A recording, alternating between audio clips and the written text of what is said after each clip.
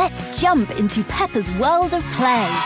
Look for spring flowers, hunt for muddy puddles, and bravely explore exciting places with Peppa playsets. Peppa Pig, inspiring kid confidence.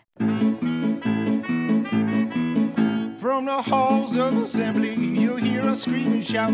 Our love of Indiana is manic and devout. Everything we discuss in unique manner. We won't be satisfied until we hang another banner. Us two goofy guys go by names of Ward and Eric. And as you probably know by now, we're Hoosier Hysterics. Hoosier Hysterics. Hoosier Hysterics. Hello, Eric. Hello, Ward. We are, as always, powered by CommunityCars.com, sponsor of the pod, Hoosier Hysterics. CommunityCars.com, Hoosier Legends talk with Ward and Eric. CommunityCars.com. Tried something new. I mean, I like just getting right up top with our community cars, just like put it right in their face and be like, these guys are the best. If you need the best car at the best price with the best service, go to the best place, Community Cars, CommunityCars.com. Bam! Wow, that almost sounded like you were reading bullet points, and you weren't, because we don't do that. We are not professional enough to do that. I will tell you, Holly needs a new car. I think I talked about it a little bit before. You did. Went to Evan. Holly told him what she's got, what she wants to pay for a car. Hooked her up.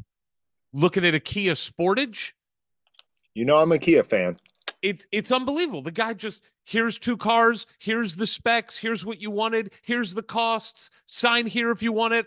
It'll be delivered to your house. I mean, it couldn't be better. But it was great because Holly's been paying like really low monthly payments for her current lease. And the interest rates have gone crazy since her last car lease. So everything has increased and she's got a specific budget. And she went to Evan and said, here's the budget I have. And he said, well, here are the best cars that you can get for that budget. Boom. Simple. Easy. I mean, it's just whatever budget you have, he's got a car. And if he doesn't have it in stock, he goes and finds it from wherever it is on the globe. You know what my budget is? Zero. Free 99. Free 99. And do they have that? We say that community cars can accommodate any budget. Can they accommodate free 99? Daryl? Oh, boy. Oh, boy. We've had some calls for wanting to know where Daryl has been. I told them I didn't like talking about this, but Daryl's been suspended because of HR issues.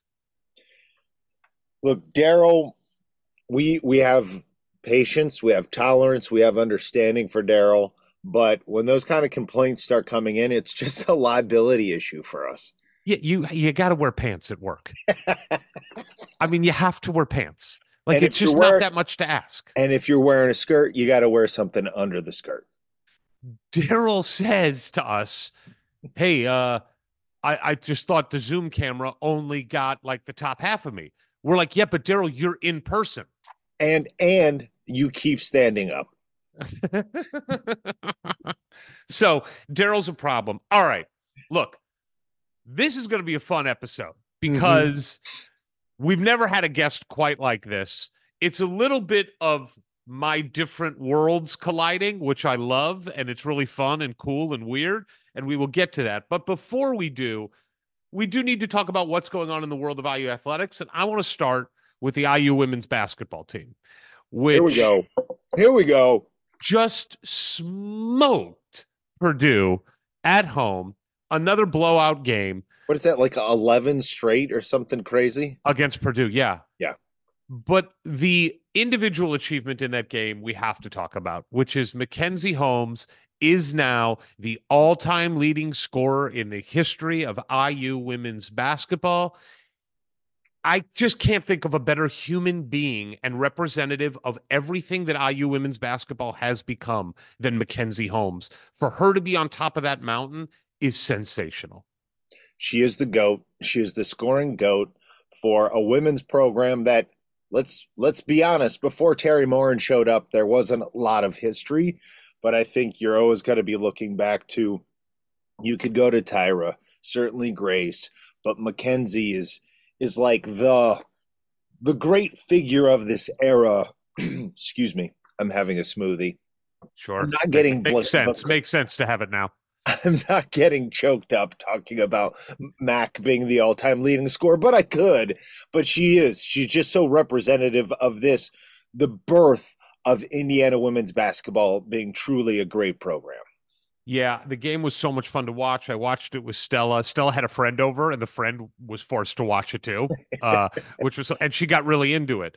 They are just so much fun to watch, and they're doing all this right now without Sydney Parrish, which you could make the argument that Sydney might be the most important player on this team outside of Mac because of the versatility that she brings. She's shooting over 40% from three. She's got size. She can drive to the basket. She plays physical. She's a defensive strength for us. And with her out, Lexus Bargesser has had to fill the starting role and has found something in her game over these last several games that wasn't there before.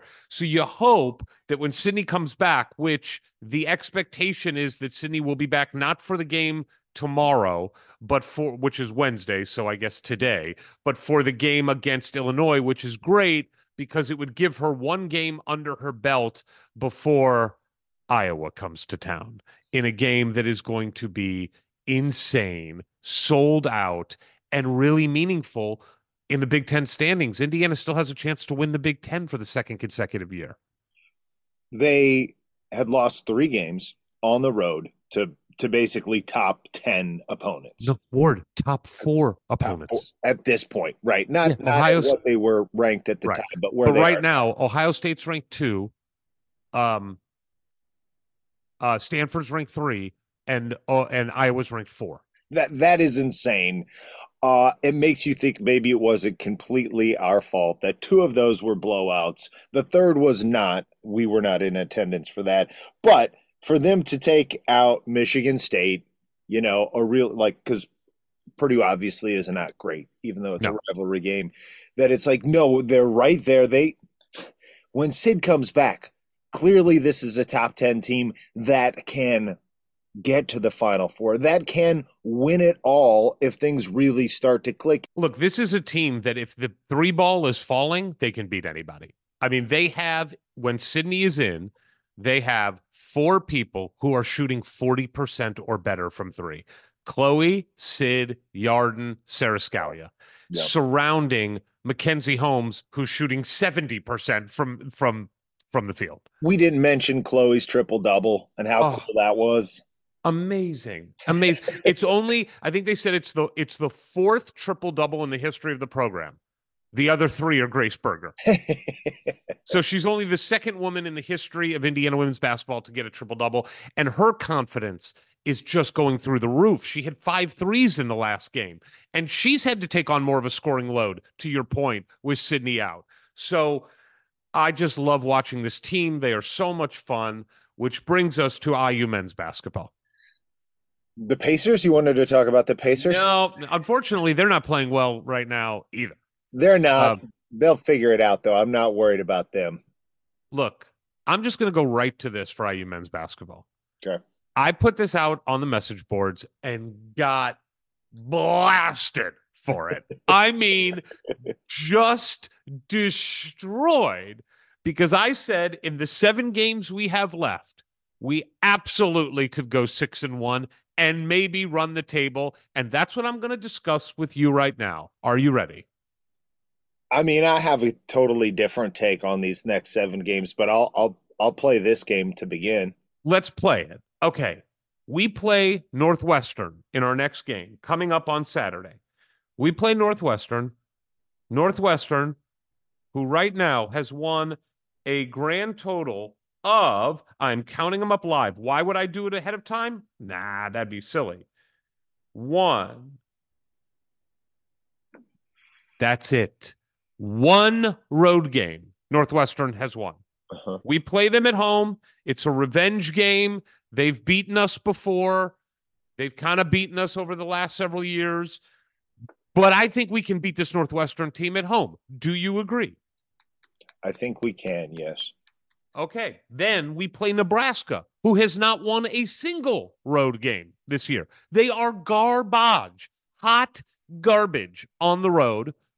I think we can beat Nebraska at home. Do you agree? I agree. So I think probably we'll win one of those and lose the other one. No, but you said we can win both. Yeah, I'm not saying we will. Okay, they are winnable games. I'm not saying we will. That is not my point here. I want to make that clear. I'm not saying we will, but I do think it's in the realm of possibility. It's not. I mean, you're really making a hardcore stand here that we maybe could possibly, it's possible we maybe perhaps could win these sometimes. By chance. Then we go on the road to Penn State. Now, Penn State did smoke us at Assembly Hall. Yeah. So going on the road to a team that smoked you at Assembly Hall does seem difficult. Yeah, we won't win that game. But it's still Penn State. It's still Penn State. Yeah, you're acting like that Penn State is such a terrible team, a terrible program. Yes. Compared to us who have just been rolling. Like nothing besides 120 years of basketball history separates us and Penn State. Yes, I will take the 120 years of basketball history. We'll be on a 2-game winning streak and then go into Penn State and win that game 3-0. Then we come home. No, you do not believe we will be 3-0 after those 3 games. You don't believe that.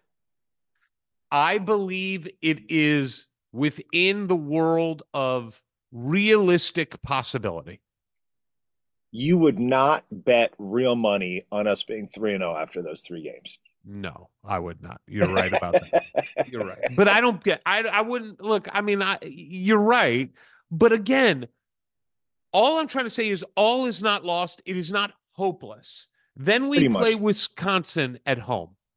Wisconsin has been terrible lately. They can't beat anybody. Uh-huh. Do you know who they've lost to recently, Ward? Who? Wisconsin has lost 4 games in a row. Oh, they've lost to Nebraska on the road, Purdue at home, and then they've lost to Michigan and Rutgers. They lost to Michigan on the road. We beat Michigan on the road. They lost to Rutgers. They got smoked by Rutgers by 22 points. All I'm saying is they are no world beaters anymore. We're at home. We beat them last year. We can beat them again. Then we play 2 road games. So right now I've got us at 2-2. Okay, I've got us at 3-1. Okay. I've got us at 3-1. I think we will lose one of those games. Then we've got Maryland on the road. They blow. They suck. They're a bad basketball team. I mean, you talking about them or us? Dude, aren't you supposed to be the optimistic one of this pairing between you and me? That has just been kicked out of me. That has been kicked out of me. I know. I'm trying so hard here, Ward. I am trying to muster up the hope so that watching these games, it can have the potential to be an enjoyable experience. All right, but I think we're going to go on the road and beat Maryland. They suck. Okay. I think we can beat them. So you have us at 4-1. Correct. What do you have us? I'm going to put us at 3-2. Okay. I'm not committing to which ones we win or lose. I'm just saying overall, I think 3-2. Then we go and play Minnesota on the road. That's a winnable game. Okay, I'm at 3-3 now. Okay, I'm at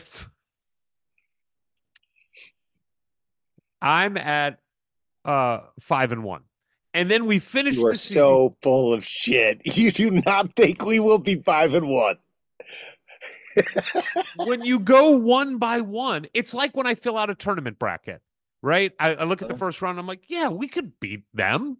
And then in the second round, oh, yeah, we're going to get lucky and beat that number 2 or 1 seed. Yeah, we could do that. Mm-hmm. And now we're in the Sweet 16 and we're on a roll. Of course, like that's what I'm doing here. But again, I don't think, I mean, this is what I got blasted for online. I don't think I am being, look, if you said what in our past 25 games has shown that we're going to go on a 6-1 run, nothing. But that doesn't mean it can't happen. Then we finish the season, Ward, with Michigan State at home. Michigan State has sucked this year. They aren't good. They did just beat Illinois at home, but we can beat Michigan State. We beat them when we were bad. 3-4. So you think 3-4? Here's what I'll say. I'm not saying we will be 6-1. I'm saying 6-1 is absolutely possible. I will put the prediction at 5-2. I would. Do you think I don't believe we will be 5-2? I do not believe you believe we'll be at 5-2. No, I believe that it is possible for you to believe that I believe we will be 5-2. But I don't. I don't believe that you believe that. I believe you want us to go 5-2. I want us to go 5-2. Well, no, I want us to go 7-0, which I also think is possible. Anything's possible, really, but not probable. In fact, highly unlikely is what I would put anything beyond 4-3. Because yes, this team has proven it can get its shit together and come back down 18 on the road and play together and play as a unit. But every other game, they really don't. And that's kind of best case scenario. Maybe 1 out of 3 games, they really play like they're together, and that they collectively have their shit together. But it's just time and time again where things go wrong. Maybe things start well and then they go wrong, and then everybody just kind of throws up their hands and says, well, forget it. What I wanted to talk about was, once we all saw that happening in the Purdue game, which, whatever, the first 10 minutes, it was competitive, and we're like, okay, hey, we're not just going to like roll over and die. But then, of course, we did. And I don't think we rolled over and died. I don't think we quit. I think we kept trying. They were just a lot better than us. Okay, that's fair. The game was over. Okay. Yeah. Whatever you want to say about our effort, it was over. Yeah, I agree with that. And I think deep down they knew that. Everybody watching the game, anybody following either of these programs was like, this is over. This season is completely Purdue's. Well, we were able to get them from them last year. We had one of our all-time great players. We had a first-round talent at point guard. It was so fun to beat Purdue 2 times in a row when they were a top 5 team. Yeah.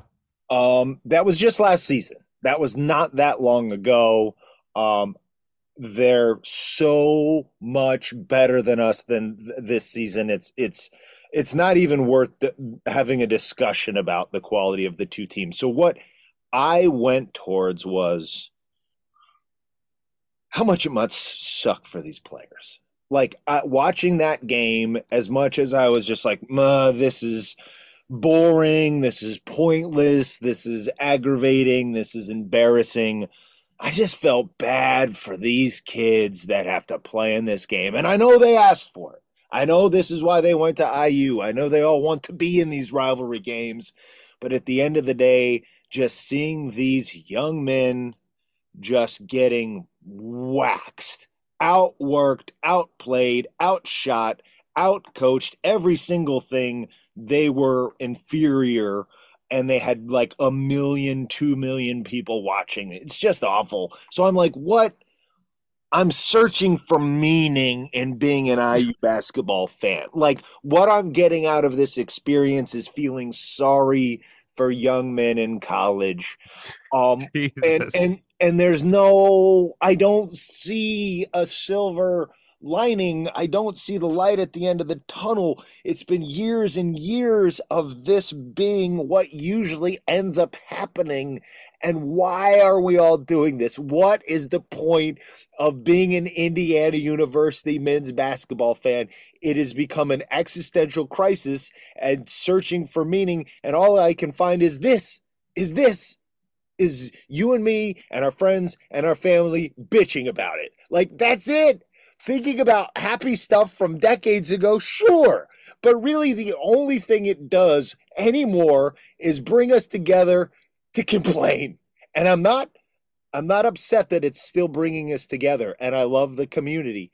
But I'm like, existentially, it's like all IU basketball is right now. There's not even like, oh, this is what could happen next year. There's no hope for the future as it currently stands. There's not like that optimism, that copium we can all drink together. It's just about bitching and moaning and complaining and being sad. That's what it is to be an Indiana University basketball fan right now, and has been for a while. I think it's probably a good time to remind people that if you are thinking about harming yourself, there are numbers you can call and people you can reach out to, because that was one of the darkest rants that has ever happened on this program. And I will say this, a couple platitudes, and then I'll which I do somewhat believe, and then I'll get into a response. Number one, hope cometh in the morning. So remember that, and hope springs eternal. So there is always hope. And two, the night is always darkest before the dawn. Mm-hmm. So I do try to think about those two things. Yeah, and that's also what's got me through the last 7 years. Yes. And I will say that I don't discount in any way the community aspect. Yes, there's been a lot of bitching, but misery does love company. And it is good to be able to commiserate with people that care about this thing as much as you do. And people are going to kill me for this too. I think it is ridiculous to say that these players and coaches don't care. They care. It bothers them. They are angry, depressed. And people like to pick little things to try to say that they don't. Like, oh, look at this social media post of them smiling after the game. Well, yeah, they're not going to end the game and just go slit their wrists, guys. Like, I mean, I don't know what kind of self-harm you want them to do to put themselves on the altar of, I care more about this than you. They care. It eats them up inside. But life does go on. Now, I just am so tired of that. I think you can argue with the execution. You can argue with the decision-making. You can argue with the roster construction. All that stuff is fair game. But when people start saying they don't care, I just don't believe that. I really don't. We've gotten to know most of these kids, all of these kids. We've gotten to know the coaches. Woody cares, man. He doesn't want to walk into Uptown Cafe and not be able to look people in the eye that he's happy with the program and where it's at right now. And Woody's not happy with how they're performing. And I got butchered that I'm defending my friend Woody. Believe me, I don't think Woody would say that I'm his friend. Like, I just don't think that's what happened. That's what would happen. But they're not good enough. Woody would tell you they're not good enough. Woody has put the bar at Big Ten championships and NCAA championships, and he has not reached that bar. He's not happy about that. The coaches aren't happy about that. They're frustrated. They're angry. They're working their asses off. You know, the staff is working their asses off to try and fix it. The players are busting their asses. It's not the result we want. But we are bonded by our love for this thing that no matter what happens, you know in your heart and soul, we will always love. And what you said is, why are we Indiana basketball fans? It's because we get to share it with people that know how much it means to them. And that's going to mean something, whether our record is 10-20 or 30-5, whether we make deep runs or we fizzle out. And so that's what being an Indiana fan is. That's what it will always be. And I am going to continue while this season is happening. And while I have no control over the decisions that could change it, I am going to try to find some hope so that those games, Ward, which you've talked about, there's only 35 of them a year out of 365 days. I still want to watch every one of them. I want to text you during the game. I want to talk after. And I want there to be the potential for joy. And I want to try to be hopeful about each and every one of them. So, yeah, 7-0. That's where I'm at. It's called trauma bonding. That's what we've all been going through since about 2016. And I look at I'm so thrilled to look at New England Patriots fans right now. And I know you were a huge Patriots fan. You're now a Chiefs fan, obviously. So you've really worked that out, that you just go from the best team to the best team, and that's your team. That's the way to do it.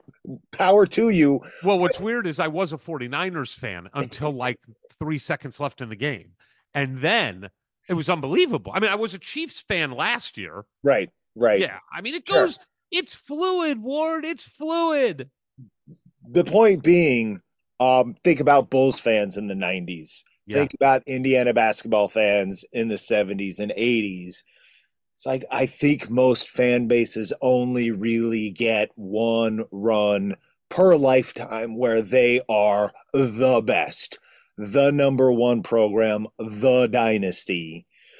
You know, and do we just need to go ahead and accept we're never going to be in our lifetime the best basketball program with the best coach? Yeah, probably we do.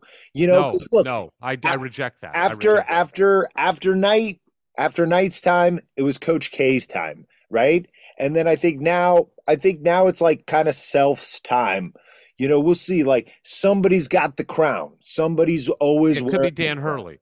What's that? Could be Dan Hurley. You know, Jay Wright had it there for a minute. But I reject the premise that we will not get it back. I reject that. I mean, look, this is what it takes to have the right coach.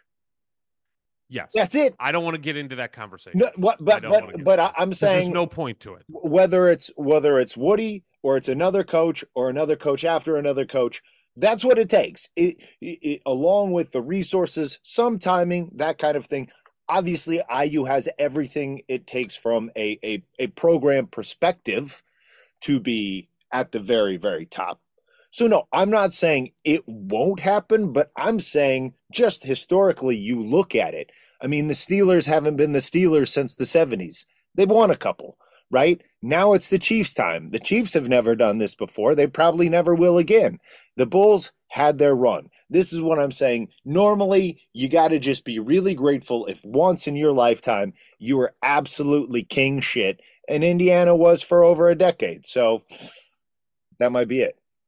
I don't think that will be it. I think we will be back. I'm going to continue to maintain hope. Look, it's funny. Your pessimism is fueling my optimism. And you know what? That's what friendship is about. Totally. All right. So because things are a little bleak, yeah, as you evidenced by Ward's Voldemort rant earlier, we want to have a little fun with the podcast. And there was a story that broke not too long ago about a very popular personality in a different walk of entertainment and sports culture, that his life and Indiana basketball's life are converging again because they started in the same place. And so we thought, why not have a little fun, give people hopefully something to smile about? This guy gives you something to smile about. Let's get to this interview. Here comes our guest. Here comes our guest. Hailing from Bloomington, Indiana, by way of Long Island, New York, we are talking to a gentleman who made his name in the professional wrestling business, wrestling for WCW, wrestling in various territories in Japan, back to WCW, ECW, back to Japan, before reaching just superstardom, transcendent level talent in the WWF and then the WWE. In 1999, he won his first WWF championship, where he beat a guy that I think some people may know on this podcast, The Rock. He beat The Rock for his first championship. He created multiple characters. You may remember Cactus Jack. You may remember Mankind. You may remember Dude Love. And I'll save his real name, which he wrestled under as well. He is an 11-time tag team champion. He is the first ever hardcore champion in the WWE. He's a TNA world champion, a 3-time WWE champion. He is, of course, a WWE Hall of Famer. His match with The Undertaker at 1998's Hell in a Cell is just most people's favorite match and most just sensational, flabbergasting match of all time. He put his body and soul on the line for fans year after year. And when his time as a wrestler ended, he became the #1 best-selling author in the country multiple times with multiple books. He started a sold-out stand-up career. He has been a college speaker at places like MIT and Notre Dame. By the way, I didn't see Indiana on the list, so we may have to talk about that. He's been an actor, appearing in TV shows like 30 Rock and Boy Meets World. He's done voice acting in Celebrity Deathmatch, Avatar: The Last Airbender. He's been in multiple movies. He's appeared on virtually every talk show known to man. I knew him for a little while when we worked together, where also he was Santa Claus, basically. I don't know if I can say that, but maybe we can get into that. But also, and more important than any of this, is his charitable work. He has focused so much of his charitable work on helping children. He's visited American military troops in various military bases and hospitals. He's dedicated time to the Rape, Abuse, and Incest National Network, where he personally logged like over 500 hours talking to victims online. He is a multi-talented man. He is as kind and good of a person as you will ever meet. He is the hardcore legend. Ladies and gentlemen, welcome Mick Foley. Hey, thanks, Eric. I really appreciate it. Hey, I know that we're not here to talk wrestling, and we can talk Who's Your Hysteria. But as you were saying that, I remember you were kind of like the go-between when I was having this terrible misunderstanding with John Moxley, who was wrestling as Dean Ambrose. And what was happening is we were trying to organically build up Moxley's first feud. And he was John or Dean Ambrose really digging into me on family stuff. And I was politely texting him saying, hey, man, can you lay off my family? Like, this is crossing a line. And the next day it would be even worse. And I was like, Eric, I would call him up. I was like, I don't get it. What's with this guy? I'm asking him to lay off my family. He's laying into him even worse. And what happened was he had one of the old phones where he wasn't getting his messages. He was over in the UK. And when he got home, there was this whole line of messages from me. And it was like he reached out or called me. I remember I was going to a wake from one of my daughter's former teachers. And I got this call or this text. He was like, hey, man, I'm so sorry. But like you talk about a misunderstanding. And Eric was the point guy. He was like, I get it, Mick. You don't want to do the match with him. And it was like, that was you look back on these things and you laugh, but at the time it was very serious. Let's talk some hopes, man. But real quick, I do have to say, Mick, before we do that, I do have to say, if you remember, that started with what I thought was one of the great viral things that it's so hard in our business, whether it's the professional wrestling business or the entertainment business. Everybody has, the buzzword, we want to make something viral. And usually you can't make something viral, right? It just happens. But we thought we could try to do something with you and him at WrestleMania weekend. Yeah. And it did go viral. And it did. It was awesome. You were signing autographs at the hotel, and then he comes up to you and blames you for the generation of lost wrestlers trying to become hardcore legends. And your performances, I mean, look, it is no surprise to anyone who watched you or worked with you why you became the star you did, because the job of a professional wrestler is, in my opinion, to create an emotional connection with the audience, period. Like, doesn't matter. Good, bad, it has to be an emotional connection. And you did that over and over again for decades. And you did in that performance, and the video went viral. And I was so excited because I thought, we're going to kick off this great program. And then 2 days later, Mick's calling me like, this guy's attacking my family. What's going on? And then I would try to call Dean or John and couldn't really get in touch with him. And also, he's a bit off his rocker. He is a little off his rocker, yeah. Yeah, so you never knew with him. With you, you had such a keen understanding. You forgot more about the business than I would ever know. In one morning, you would forget more. But you had such a good balance between I'm Mick Foley, and then here is the show. Right. And Dean Ambrose, John Moxley, I don't think there is a line there. Well, I think he blurred it intentionally also Yeah. because, just before we get to hoops, I'll just Yeah. tell you, I remember saying like to Dusty when Dusty was still with us, I was like, Dusty, you know this Dean Ambrose, right? He's like, yeah, I won't do. I'm about to do a poor Dusty imitation. Yeah. Do a Dusty. Do a Uh, Dusty. no, I said, Dream, will you just walk with me? I just want to talk to this guy. And when I said, "Hey, Dean," he got up and he like jumped over the guardrail and like started like almost swimming across the sea of chairs. This is before any fans were there. And he later told me that because I had Dusty with, and I said, "Hey, listen, man, just lay off my family." I said it in front of him. And he later told me that because I had Dusty with him, he thought I was putting on a performance for the boys. What do you say, boys? Collectively, the men and women in WWE. I was dead serious, but he thought because I had Dusty with him that we were doing our own piece of performance art, and he thought that was keyword for really lay into my family. Good And then, Lord.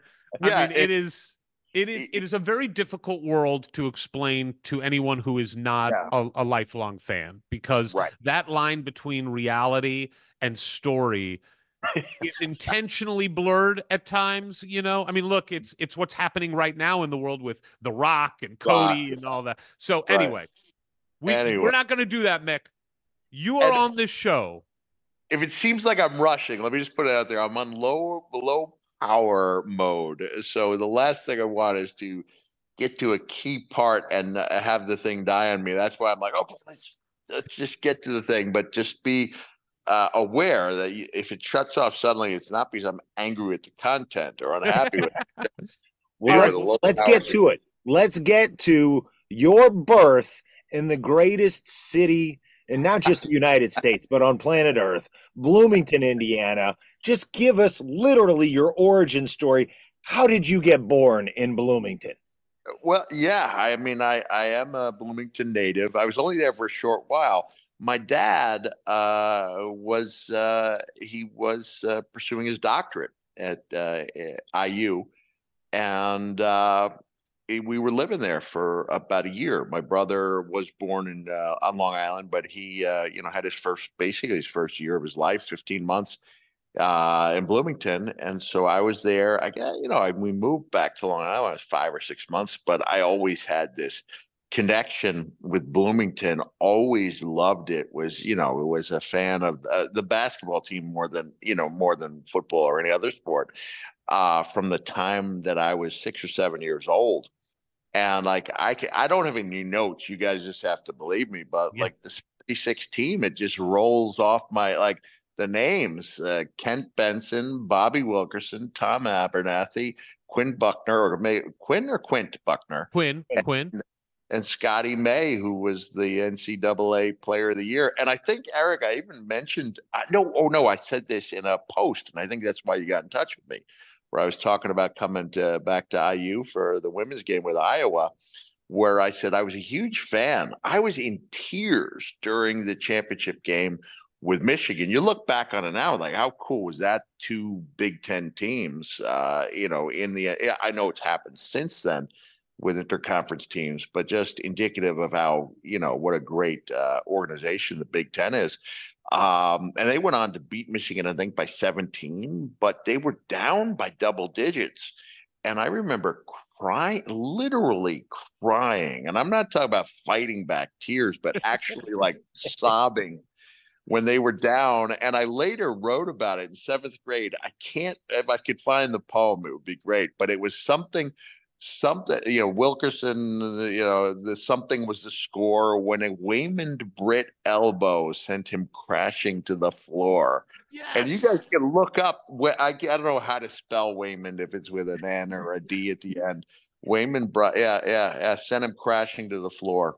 So and they went on to win, and I'd like to say that I think some of my chair wielding ways may have affected Coach Knight. Yeah, both swinging a mighty chair. Mick, what do you look? I think you were about 11 years old when Indiana won the '76 championship. Right. And even though you were only in Bloomington for such a short time, you consider yourself, you are a Bloomington native. What was it about that connection that was important to you? Can you articulate anything about it that stuck with you? Well, you equate situations with either good or bad experiences, I think, and everything that's somehow like in the middle gets forgotten. So I think you tend to remember, I know, like matches that either went really well or really poorly, and everything else is a blur.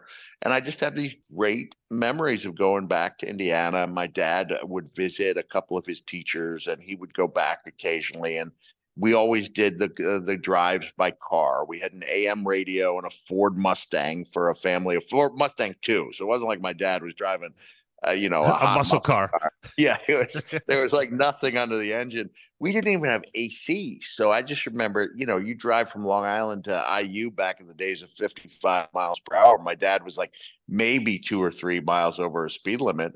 And my brother and I, even at, age 8 or 9 or 10, like just, in the back seat of a Ford Mustang 2 for 20 hours. But I equate just the feeling surrounding Bloomington. And I like the restaurant. I think it was called the Wagon Wheel. It's not, or the Big Wheel. It's not there anymore. Right. My Big brother, Wheel. Yeah. Yeah, Big Wheel. My brother is an IU graduate, and you're not past tense. I mean, you are an IU graduate. Yes. It's not something you were and no longer are. And I ended up going to a state school in New York. But even when I was in Cortland, okay, Cortland geographically 30 miles from Syracuse. So I watched the IU championship over Syracuse in a bar in Syracuse. Ooh. And it was Keith Smart who sang the buzzer beater. Right. Yes. And imagine being at a bar in Syracuse, and here goes the buzzer beater, and you're the one guy who jumps up in the air and goes, yes! So, I think I was in my first year of wrestling, but I wasn't in a situation where I could handle myself with like an angry bar of people. I'm lucky I made it out of there alive. But I was so excited. And again, it goes back. I've seen so many buzzer beaters over the years in college and NBA.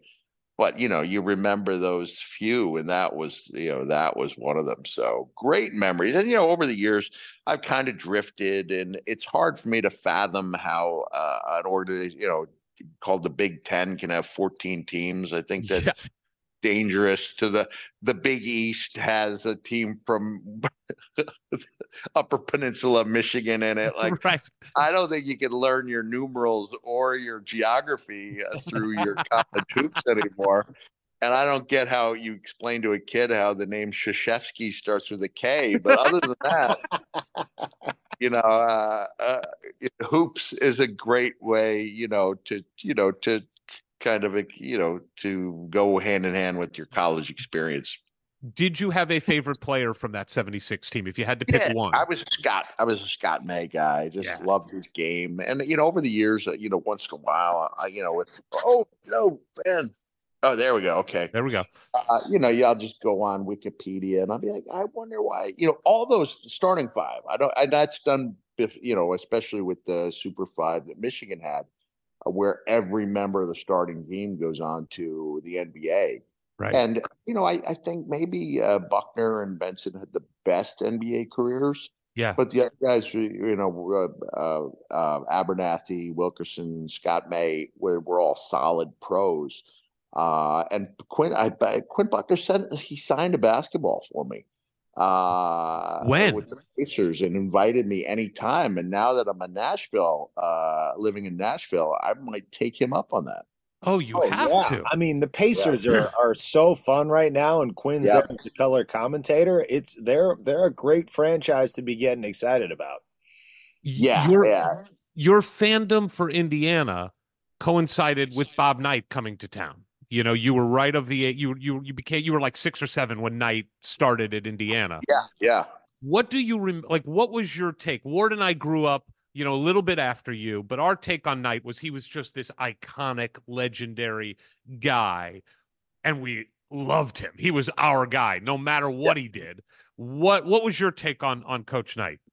Well, I was really fortunate in that my dad was the athletic director of our high school, and we had one of the largest gyms on Long Island. He not only was the athletic director, but he was also the chairman of Suffolk County basketball. And you equate basketball with New York City, and I remember somebody telling my dad, Long Island, they play with a square ball out there. But we had a lot of great college players and some really good pros. I'm thinking of Toby Knight, Jeff Rulin. I got to see play when he was a freshman. Wow. Starting, and it was clear he was going to be somebody.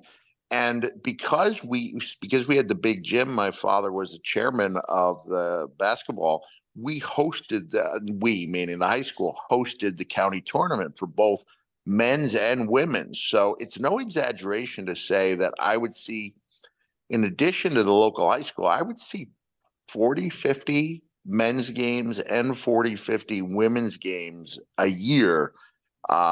Which is, I think we're going to start talking women's hoops in a few minutes. Sure. And Caitlin Clark has done so much to grow the game, but I already appreciated it because I saw how good some of the women were. And in addition, I did an article on Facebook about a month ago about the loss of a local legend who helped run recreation in addition to his full-time job.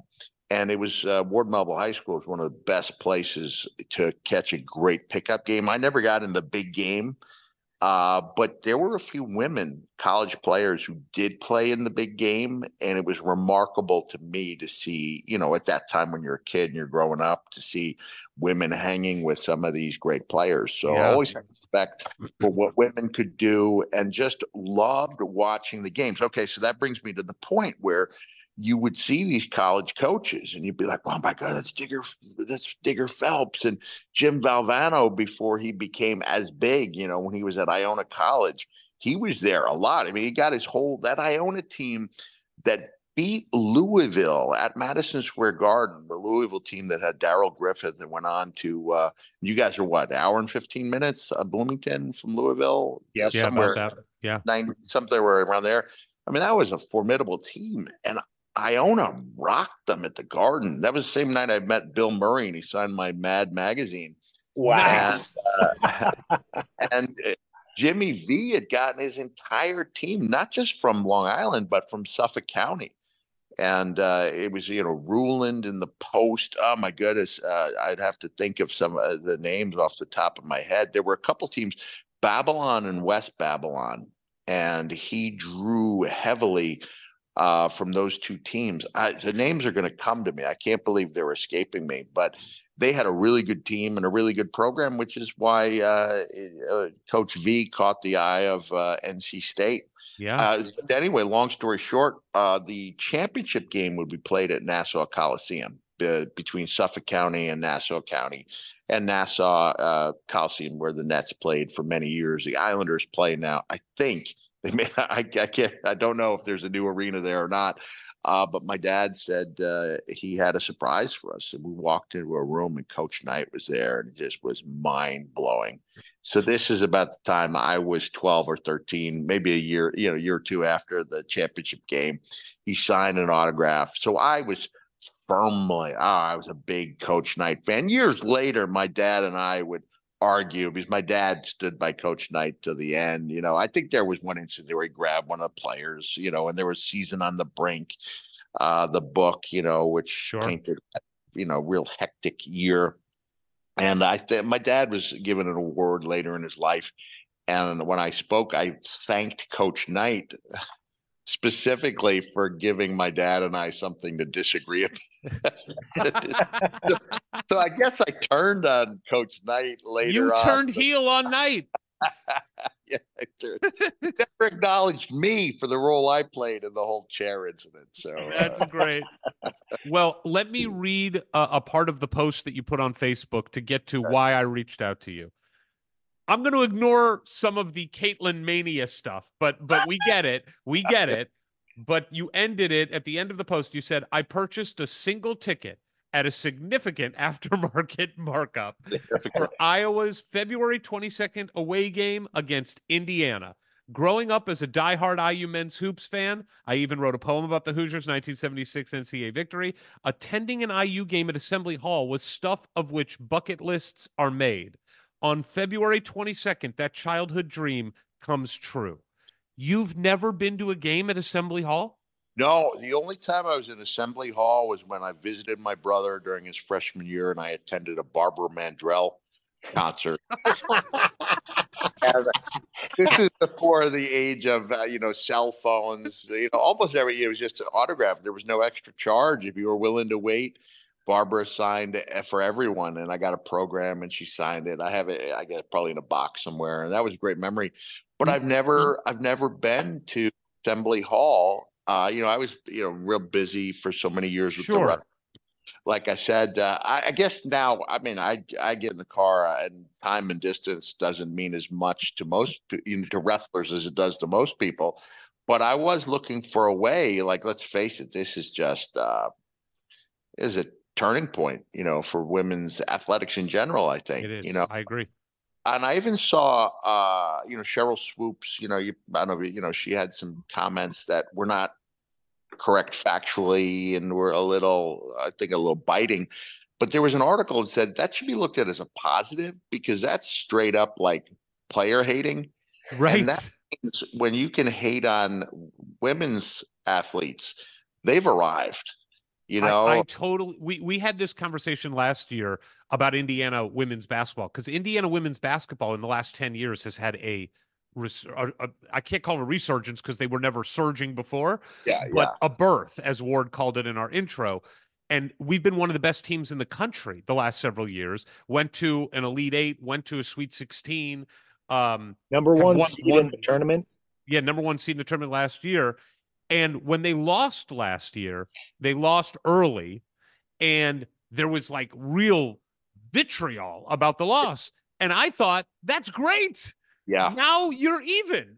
That's what the men get. So like, there's no like patronizing them. It's kind of treating it with kid gloves. Like, hey, we respect the women. We do. It's like, oh wow, straight up, player hating. Like, that's big league stuff. And that, so it's like, welcome to the big time. And I wanted to be part of it.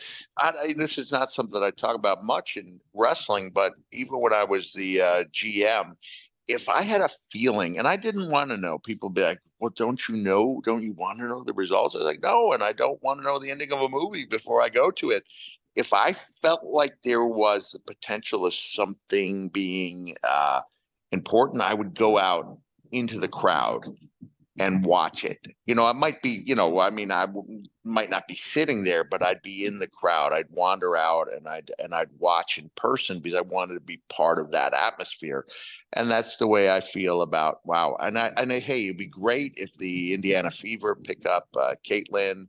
Be great for the team. I think they have a real chance to be successful in year one. Like, they already have the foundation, and they're missing exactly what she could bring to them. And so I will see other games. I really would like to do that, but I think it just feels important to me to catch it. I get it. And it's sold out. It's been sold out. Oh, I know it's sold out. Believe me, that aftermarket cost. Like, where are you sitting? Wow. I'm sitting close. I mean, I made a choice to sit. I am by 10th, 11th row, just to the side of midcourt. So it's going to be a lot of fun. Yeah. And you're going by yourself? I'm going by myself. Yeah. First of all, can we set you up with like a tour of Assembly Hall beforehand, like a backstage thing? Yes, you can, especially if it will. Will that? Oh, low battery. Wait. Okay. Before we promise that, Mick, first we have to ask, who are you going to be rooting for? This is tough. Well, officially, I will be coming to Assembly Hall to root against the Hoosiers. Can't you root for Caitlin as an individual, but root for Indiana as a team? Technically, I could, but I will not be doing that. But rooting for the heel. I get it. Rooting for the heel. And I did think about, I was like, well, I could root for the Hoosiers and then root for Caitlin to get that. Because it's crazy. And this goes back to the player hating. There will be people who will accuse Caitlin of choking if Iowa doesn't win the title. Right. Just like, it's like, hey, I was at a convention and I had my phone propped up. I couldn't see the game, but I was following the results in real time because we thought she might win get these NCAA. And just being a player hating, now they're going to add an asterisk to her record because technically there was before women's athletics joined the NCAA. Oh, right. It's like, come on, this is the Babe Ruth, Roger Maris, it's like you're going to add an asterisk to every single female exactly.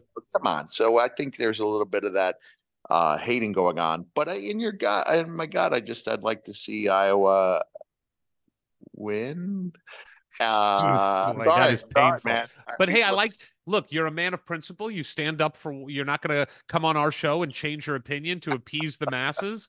But I'm hoping that getting you into Assembly Hall, when you feel that energy and watch a game from there, I think you're going to catch the Indiana bug again. That's it. And the Hoosier fever is going to stay with you. Caitlin's going to be gone, and Iowa's going to go back to just being, lost in the cornfields of history.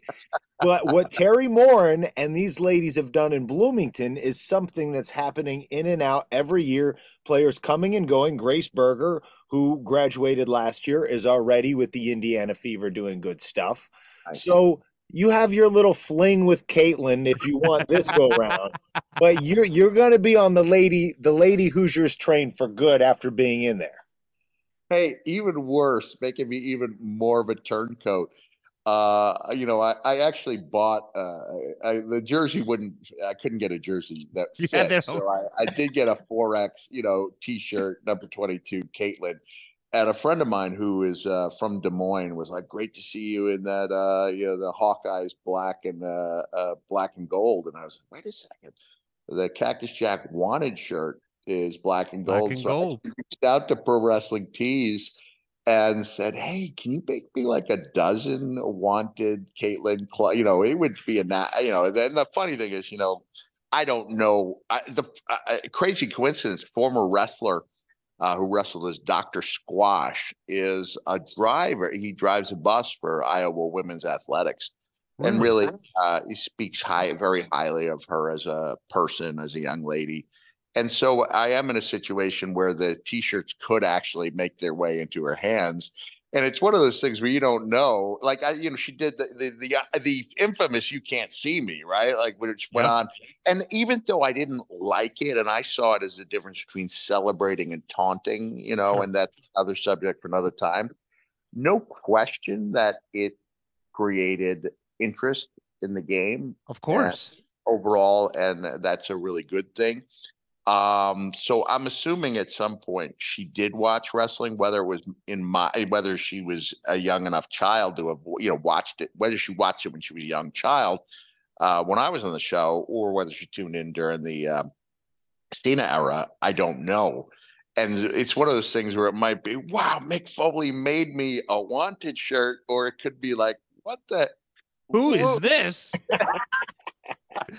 Well, look, I'll be honest with you. Ward and I drove from Indiana to Iowa City on the heels of a blizzard to see Indiana play Iowa at Iowa because we didn't want to miss that environment. And it was crazy. I mean, it was a big time. You know what it felt like, Mick, and you'll feel it when you're at Assembly Hall for this game. It felt like the main event of a giant Raw or a pay-per-view. Like it has that energy in the building. It felt like a Barbara Mandrell concert. It's so great to hear because my dad, when he retired from the high school, he wanted the new AD to, have his own time without trying to be in my dad's, when I say shadow, I mean, you go to Ward Melville High School. If someone wants to go to a game, it is the Jack Foley Gymnasium. It's painted on the floor. It's really awesome. Nice testament to my dad. But he wanted the new AD to be able to find his way. So he started supporting local universities, Stony Brook University, and he got the courtside seats. there were only 4 of them, and the grandchildren would like to go. I was usually the guy who got to go to the women's games at Stony Brook. So I saw far more women's games than I did men's games. And I really, again, the appreciation for the athleticism and the hard work. But there's no denying that the atmosphere wasn't there. You're talking, you know, you bet a game with a few hundred people instead of a few thousand, and Assembly Hall, obviously, complete different ballgame when it comes to the men's game. Now, I remember Stony Brook going head to head and losing to Utah at Stony Brook by 4. And this is when they had the Australian the guy who from Australia who played a handful of seasons in the NBA. Was it Van Horn? No. The Bulls, right? Longley? Luke Longley? No. It was like a harsh, like Burbick. Harsh as in strong consonant sounding. I can't remember. We can look it up. Australia, big guy, good NBA career, and then went back to play for the Australian team. But to this day, I contend that if Stony Brook had won that game, it would have changed their program around. And they're a good team they get they compete in their division. But I'm just saying it's not the experience of being at Assembly Hall. But even there, Andrew Bogut. Yeah, Andrew Bogut. So I said Bogut, Burbick. yeah. Bogut, yeah. Bogut, he was great. He won a championship with the Warriors, I think. Maybe so. In the last part of his career.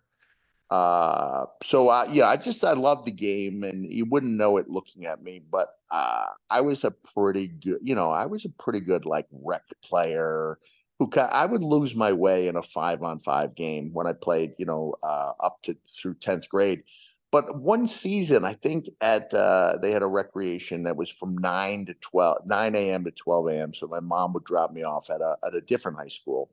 That was only about a 15-minute drive. And then I would play probably 2 hours, like free time during the afternoon, and then go to rec at Ward Melville. So I was putting in sometimes 8 hours a day as a basketball player, and I could shoot. So I was 80% for the summer. I'm not talking about taking 10 shots, hitting 8 of them. I'm talking about taking 10 shots 5 times a week where they would record it. And for the summer, I was the foul shooting champion, even though I was only 11 or 12.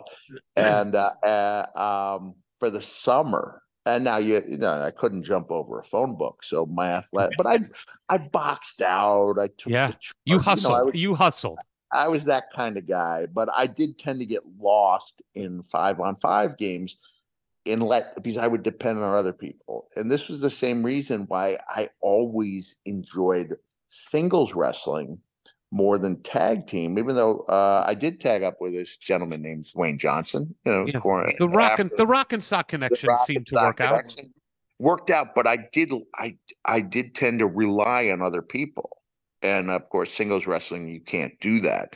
If people are at home like, well, but it's not whatever it is, you have to apply yourself diligently to it to have the best possible match you can. And I like the pressure in the same way, 2-on-2, 3-on-3, to some extent 1-on-1, I was better at playing those games than I ever was in a 5-on-5 situation.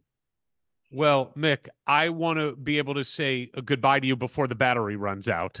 But I am telling you, it is now my life's mission to bring you back into Hoosier fandom. Can we get you to a game next year? If I get you courtside seats to an Indiana men's game next year, you commit to making the drive from Nashville. I would love it. Yeah, I would do that in a heartbeat. And I've been doing some work for Al Snow, my pro bono work.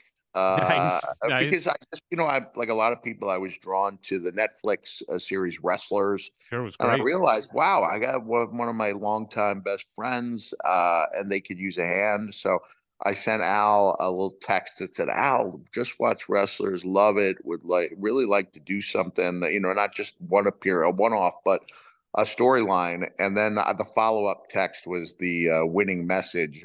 There will be no charge. And he got back to me like, we would love it.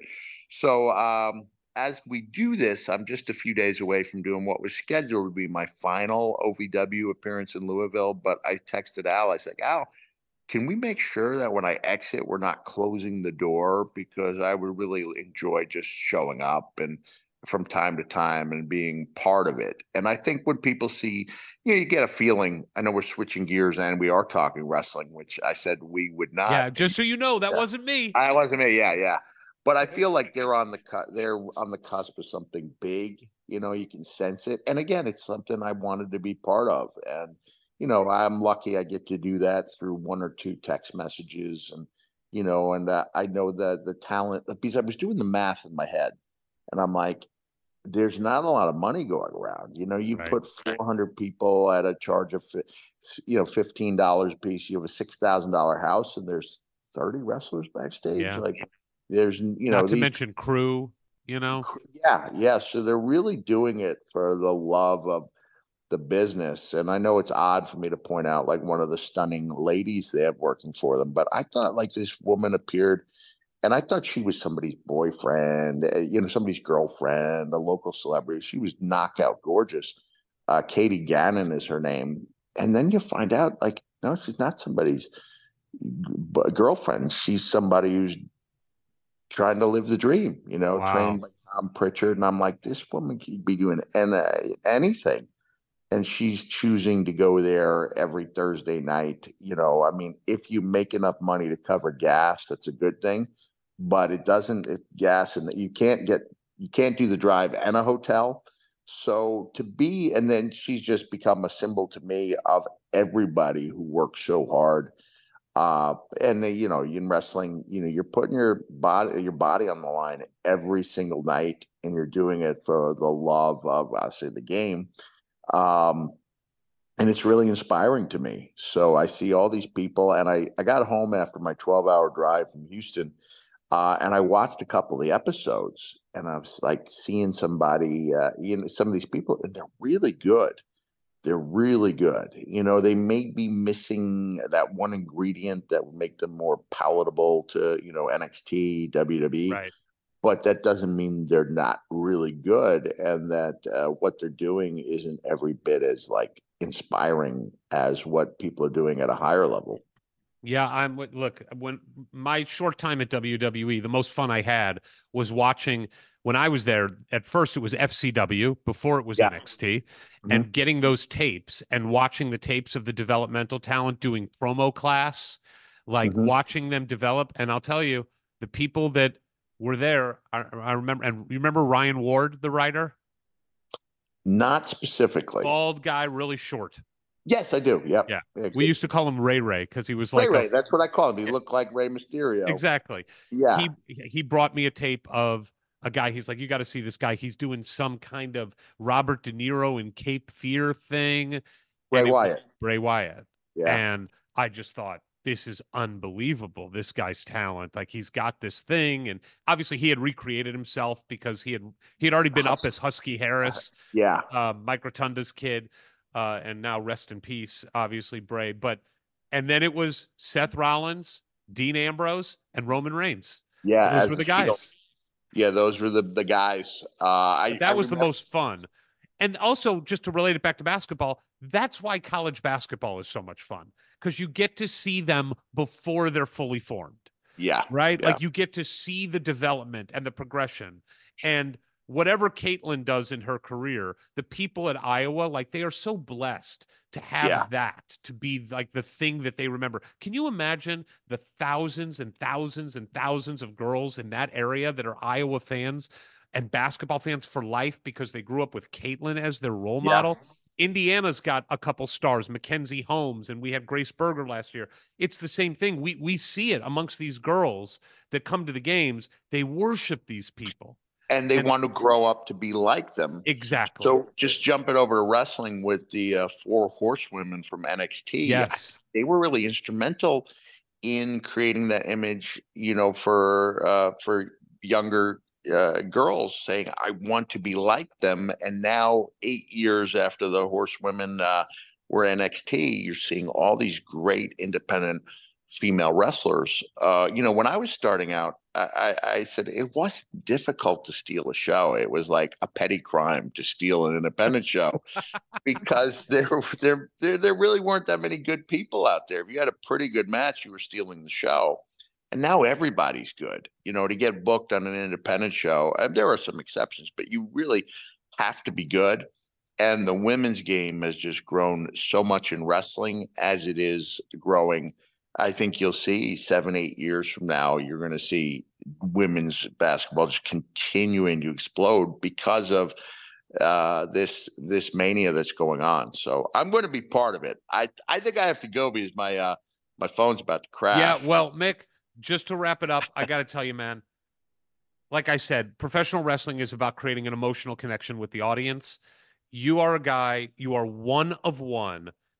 Every person who ever watched you gets a smile on their face when they hear your name, when they hear that music, when they see Mr. Sacco, when they think of Mankind, when they think of Bang Bang, when they think of Have a Nice Day.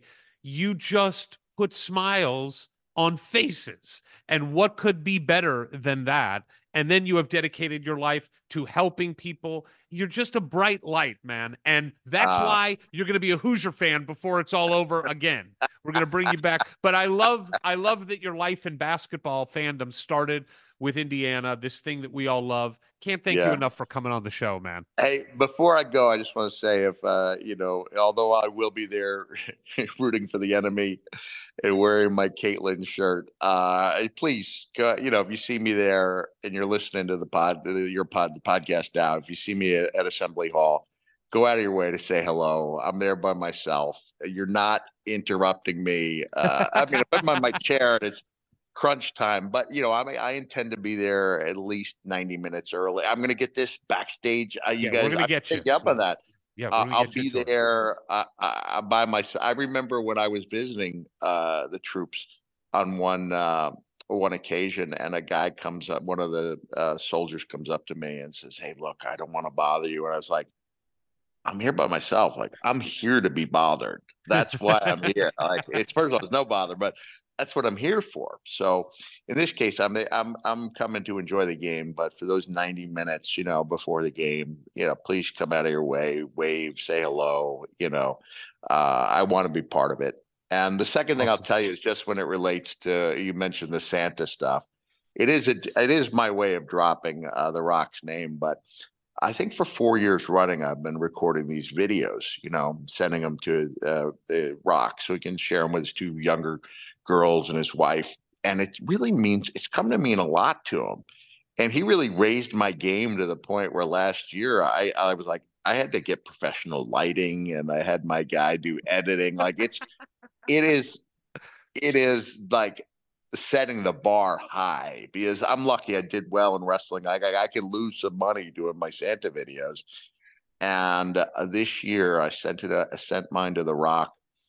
And I was lucky that Santa's Village, New Hampshire, let me film with the reindeer. So if you're a child and you're on the fence, then you see a guy. No, I use a theatrical beard now, but it's a good one. It's really good. Yeah, and you used to have it real. It used to be real. I had it real for so many years. And but look, from a movie standpoint, all the top actors who portrayed Santa, with the exception of Edmund Gwynn, who was in the original Miracle on 34th Street. And then the remake, where Sir Richard Attenborough, he had his own short beard. But I'm talking about Tim Allen and Paul Giamatti. They wear the theatrical beard, and it's real high quality and it looks good. And so, if you're on the fence, you see somebody who looks the part, and he's got reindeer. He's got reindeer, and they're like, I'm feeding them as I talk, and the editing is great. My ultimate goal is to take a child who's on the fence and get the parents one more magic year. That's the ultimate compliment. So it was like December 18th, 19th when I send the video to The Rock. And I am good friends with The Rock, but we'll go many months without, with a text or anything. And in this case, I was like, hey, I hope he gets it. And literally 10 minutes later, there's this 3-minute voice message. He's a voice message. He leaves you the voice message.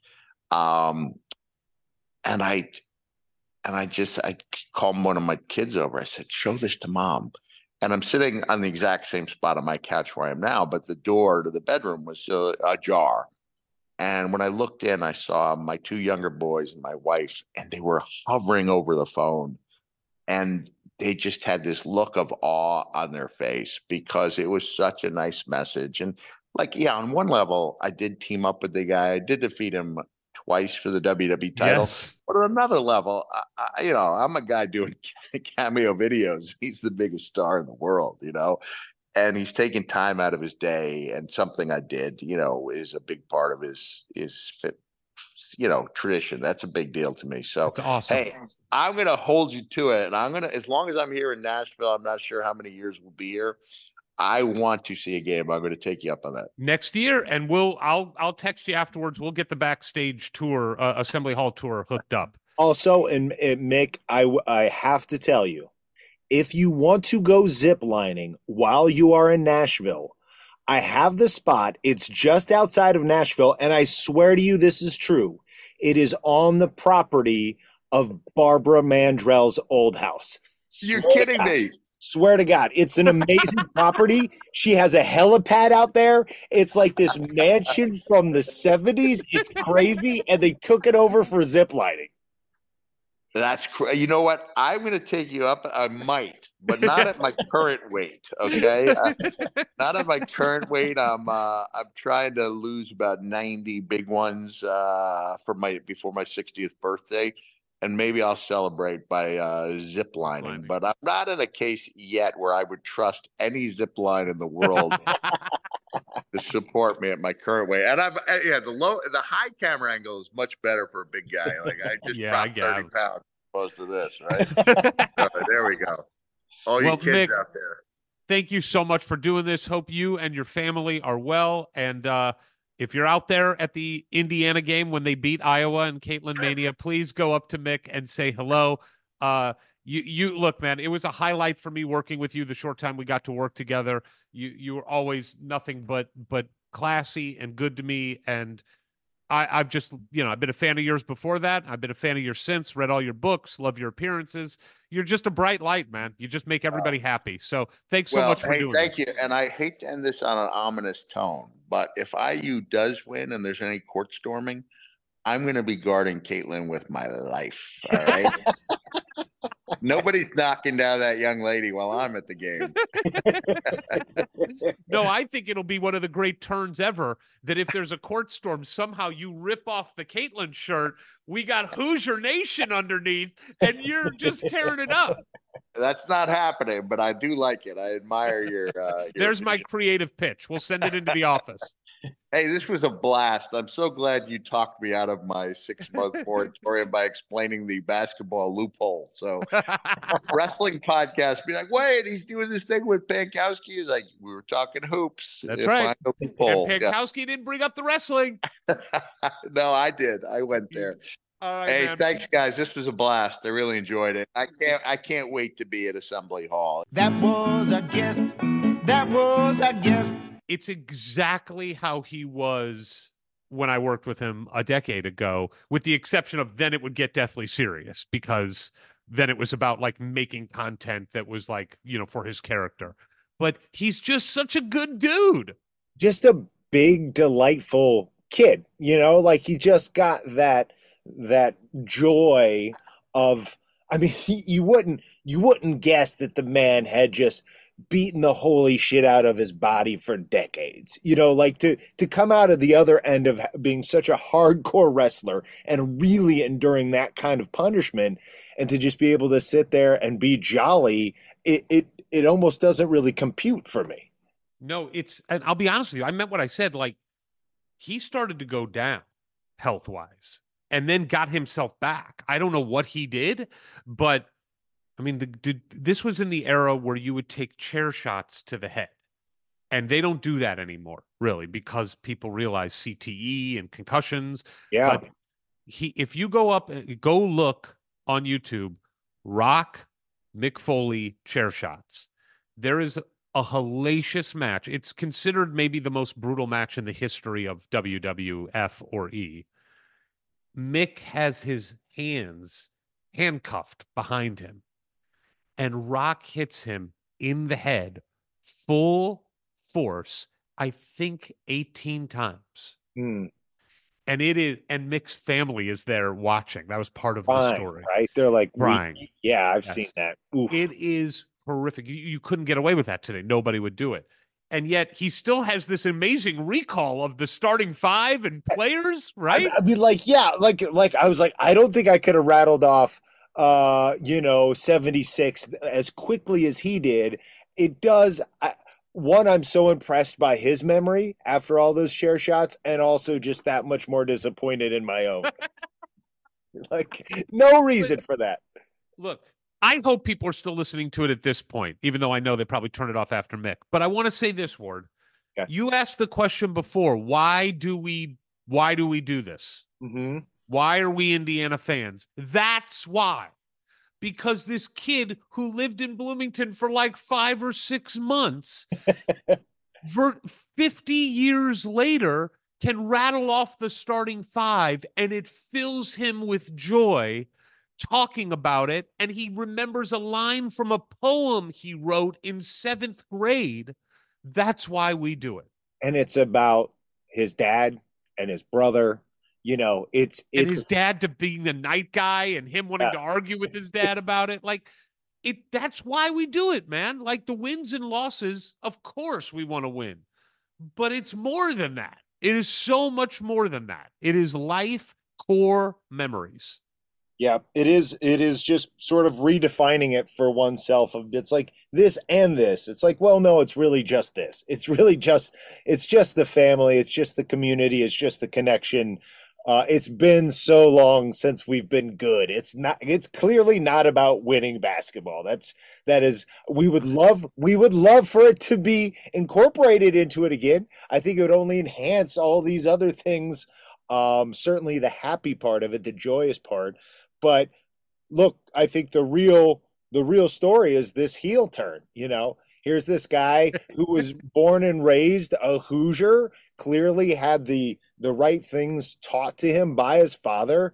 He turns on his own father. He turns on Indiana University. He's going to show up by himself rooting for Iowa, inviting people to come at him. Now, yes, I'm sure he's thinking that is a more friendly type of exchange, which I'm sure it will be unless somebody's out of their mind. But man, we've got to get him to do a face turn by next season. Like, let him have this fun with Caitlin, and then he's back to being a Hoosier. Look, Mick Foley was known in wrestling as being a schizophrenic character. He had multiple, faces. He had Cactus Jack. He had Dude Love. He had Mankind. The 3 faces of Foley is what it was referred to. And in one Royal Rumble, he appeared as all of them. So it's not surprising to me that even his basketball fandom is schizophrenic. He's an IU men's basketball fan, but an Iowa female basketball fan. We're going to have to change it. You know, the world of professional wrestling, it's all fluid. You're a babyface sometimes, you're a heel sometimes. We'll get him there.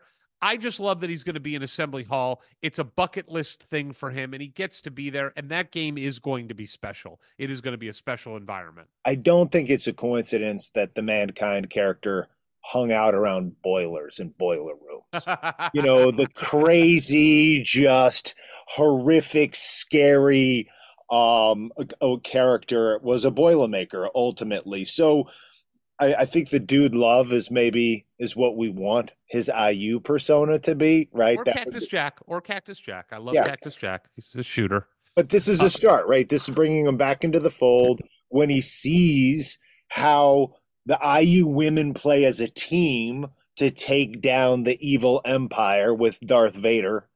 How could he resist? Be like, okay, here's this one cocky, arrogant, player that nobody really likes unless they're from Iowa. Yeah, that we wish was on our team. Go ahead, keep going. But she's not, so we don't. And then he sees everything that is good and right with sport and humanity, and certainly basketball, which is the IU women's team. We won't need to do much salesmanship to him. He'll see where more fun and more joy is moving forward. Couldn't agree more. All right. As always, follow us on Twitter at Hoosier Hysterics for the hysterics. No E. No I. You'll have to just put one in. I didn't ask him to do it. I really wish you'd asked him to do it. Maybe I can ask him separately. Yeah, I'm just so, it is the most incompetent thing we do.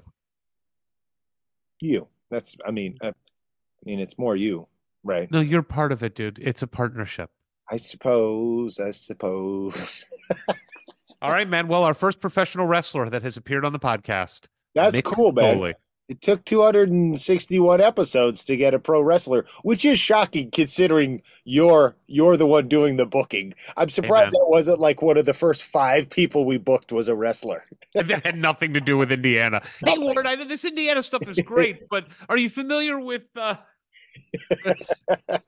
Jimmy Superfly Snuka? You know what's funny? I was about to say Snuka, but he's passed away. I was trying to find one in my head that wasn't passed away, and it's like, that's tough. I just read that he was a big influence on Mick's career. Like Mick saw him as a kid. Steel cage match, Don the Rock Morocco. One of the greatest steel cage matches you will ever see. Snuka comes off the top of the cage, splashes down, which is an iconic moment. But then the greatest moment is, it used to be in steel cage matches. They don't really do this anymore. Steel cage matches, the way to win is you climb over the top, or you ask for the door to be open and you get to the floor. They do it every once in a while, but that used to be how all steel cage matches ended. And Don the Rock Morocco and Jimmy Snuka were in a steel cage match once where it was a great match. And then Snuka like throws Morocco against the ropes and then flying towards the door. And Morocco calls for the door as he's flying through the air. And he just flies out of it and wins the match. It was a great moment. All right. Well, 2 of my great loves, Indiana basketball and professional wrestling. Usually, ne'er the twain shall meet, but today we bring them together with nothing but Hoosier love. You want to say anything to wrap it up? I gotta pee. There we go. Good way to end. Although I will end it in classic Mick Foley fashion. Ward and Hoosier Nation, have a nice day. That was the book I read. There you go. Could have left it with me just saying have a nice day, but had to, as used to be said in wrestling all the time, you had to get your shit in. Oh, yeah. Well, I mean, it's just a matter of which one do I cut it off after. It could be either one of us on any given show whose shit gets in last. The truth is, you edited it ended 40 minutes ago. It was right when Mick hung up. From the halls of assembly, you'll hear us scream and shout. Our love of Indiana is manic and devout. Everything we discuss in unique manner. We won't be satisfied until we hang another banner. Us two goofy guys go by names of Ward and Eric, and as you probably know by now, we're Hoosier